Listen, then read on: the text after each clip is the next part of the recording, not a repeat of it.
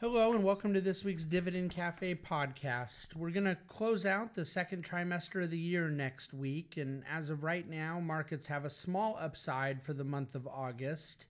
It's been a little bit down this week, but not much. We appear set to complete the sixth consecutive month of positive stock market performance. I guess don't hold me to that because we want to wait and see how things go next week.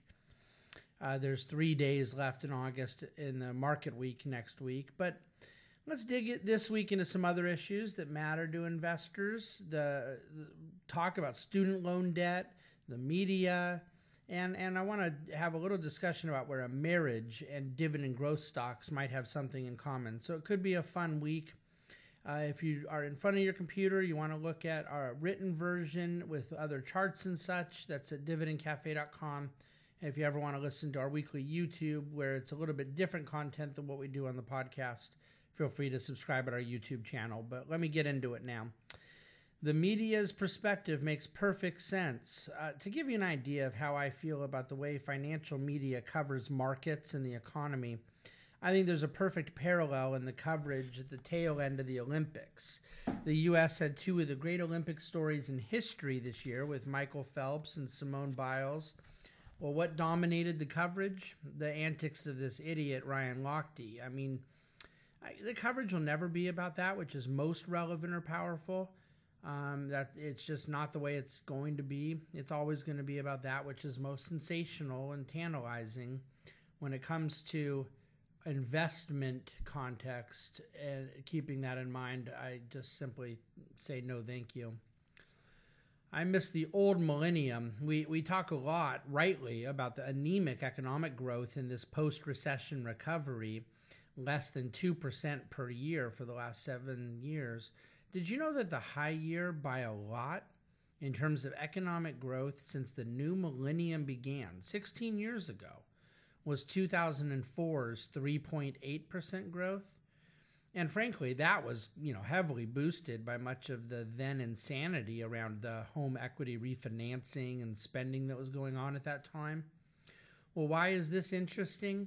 Because that high number of 3.8% that we saw in 2004, it's the high we've seen this entire millennium. It was the average number for 50 years prior to that, from 1950 to 2000. Just incredible to put it in context that way. The more we pay for stuff, the better. There's a very understandable confusion about whether or not we should be viewing low oil prices as a good thing or a bad thing. The consensus view has always been that the less companies and individuals had to pay for an input cost, oil, in this example, the more money that would hit the bottom line. The less a consumer had to pay for one thing, like gas in their car, the more money they'd have to spend on other stuff, like frivolous spending or what have you. So naturally, there's tremendous confusion as to why the stock market now seems to be positively correlated with oil prices, and why pundits are rooting for oil prices to be higher when we have generally wanted it to be lower, unless, of course, we sell oil for a living. However, there really is a rationality to the desire that oil prices be higher right now, and I just want to be able to explain that.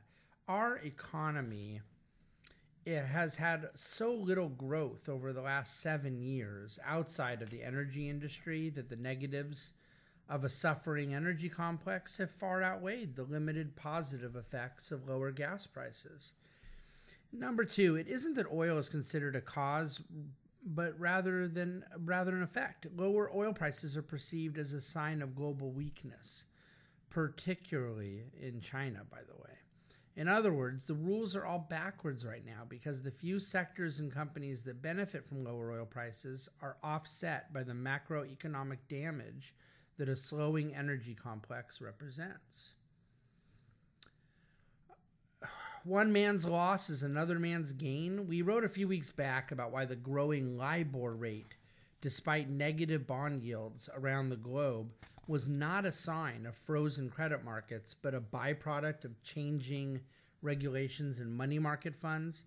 Those borrowing on a rate linked to LIBOR may not like it. We are happy at the Bahnsen Group. We changed all of our client credit line borrowing needs to a Fed funds based situation about a year and a half ago. But anyways, I want to point out that those invested in bonds like bank loan floating rate bonds that are linked to the LIBOR rate, they're actually getting higher income now because those coupons are ratcheting up. So we think that it's kind of a mixed bag here, and I guess as a longtime floating rate investor, it's nice to finally see.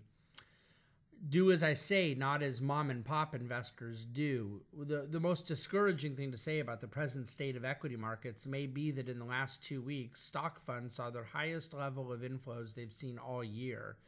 On one hand, it's potentially a classic contrarian signal that retail investors' sudden confidence with stocks means it's the ideal time to pare back.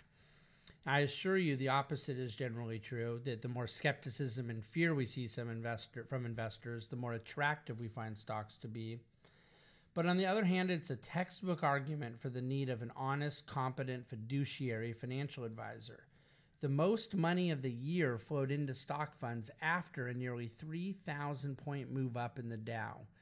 I mean, it's a tragedy. It's never, ever going to change. When we put our foot down in the face of emotionally driven panics at the Bahnsen Group, we're operating in your best interest and to keep you from becoming a bad statistic. No new clothes for me, but I'll take that science textbook. I've taken on the student debt fiasco in our country as an area of intense study because A, I have strong opinions about the numerous flaws in our higher education model, and B, I think there's an economic bubble at play in student loans that will have profound effects, many of them positive as I see it.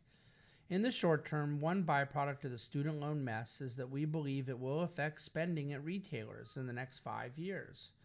Moody's released a report this week on the demographic shift taking place as the lion's share of student debt that will be held is now going to be held by folks in their 30s, not in their 20s.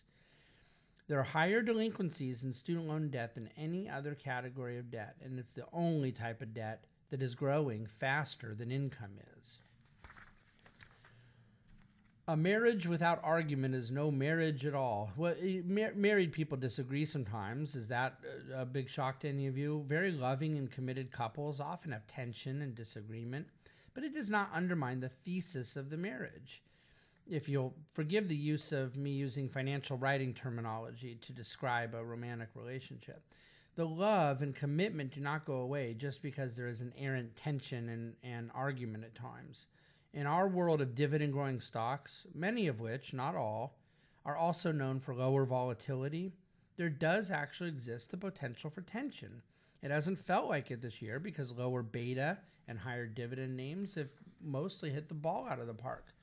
But what do we make of this marriage when certain realities inevitably kick back in? Should price fluctuations resurface or a period of high beta growth outperformance come back? Will it undermine the thesis for ownership? Absolutely not. The discipline of dividend growth investing expects periods of outperformance, and it expects periods of underperformance. It expects periods of price upside and price decline. In other words, like any successful marriage, it expects turbulence, but never undermining the real foundation. I'm going to close out this week with a quote from Jeff Mackey I thought was really helpful. Markets are a complex, adaptive system being acted upon by millions of individuals who do not behave according to any predetermined set of rationales or rules. This plain and simple fact is what condemns all market timers to inevitable failure, regardless of their experience or the calibration of their indicators. What Jeff's getting at there is that basic reality that markets are far too complex and there are too many millions of actors impacting things for all different reasons and objectives and considerations to ever think that our linear and rational calculation on something is how we should expect things to play out. It can make big problems for people trying to time things that cannot be timed. Let me leave it there for this week, and we hope you have a wonderful weekend.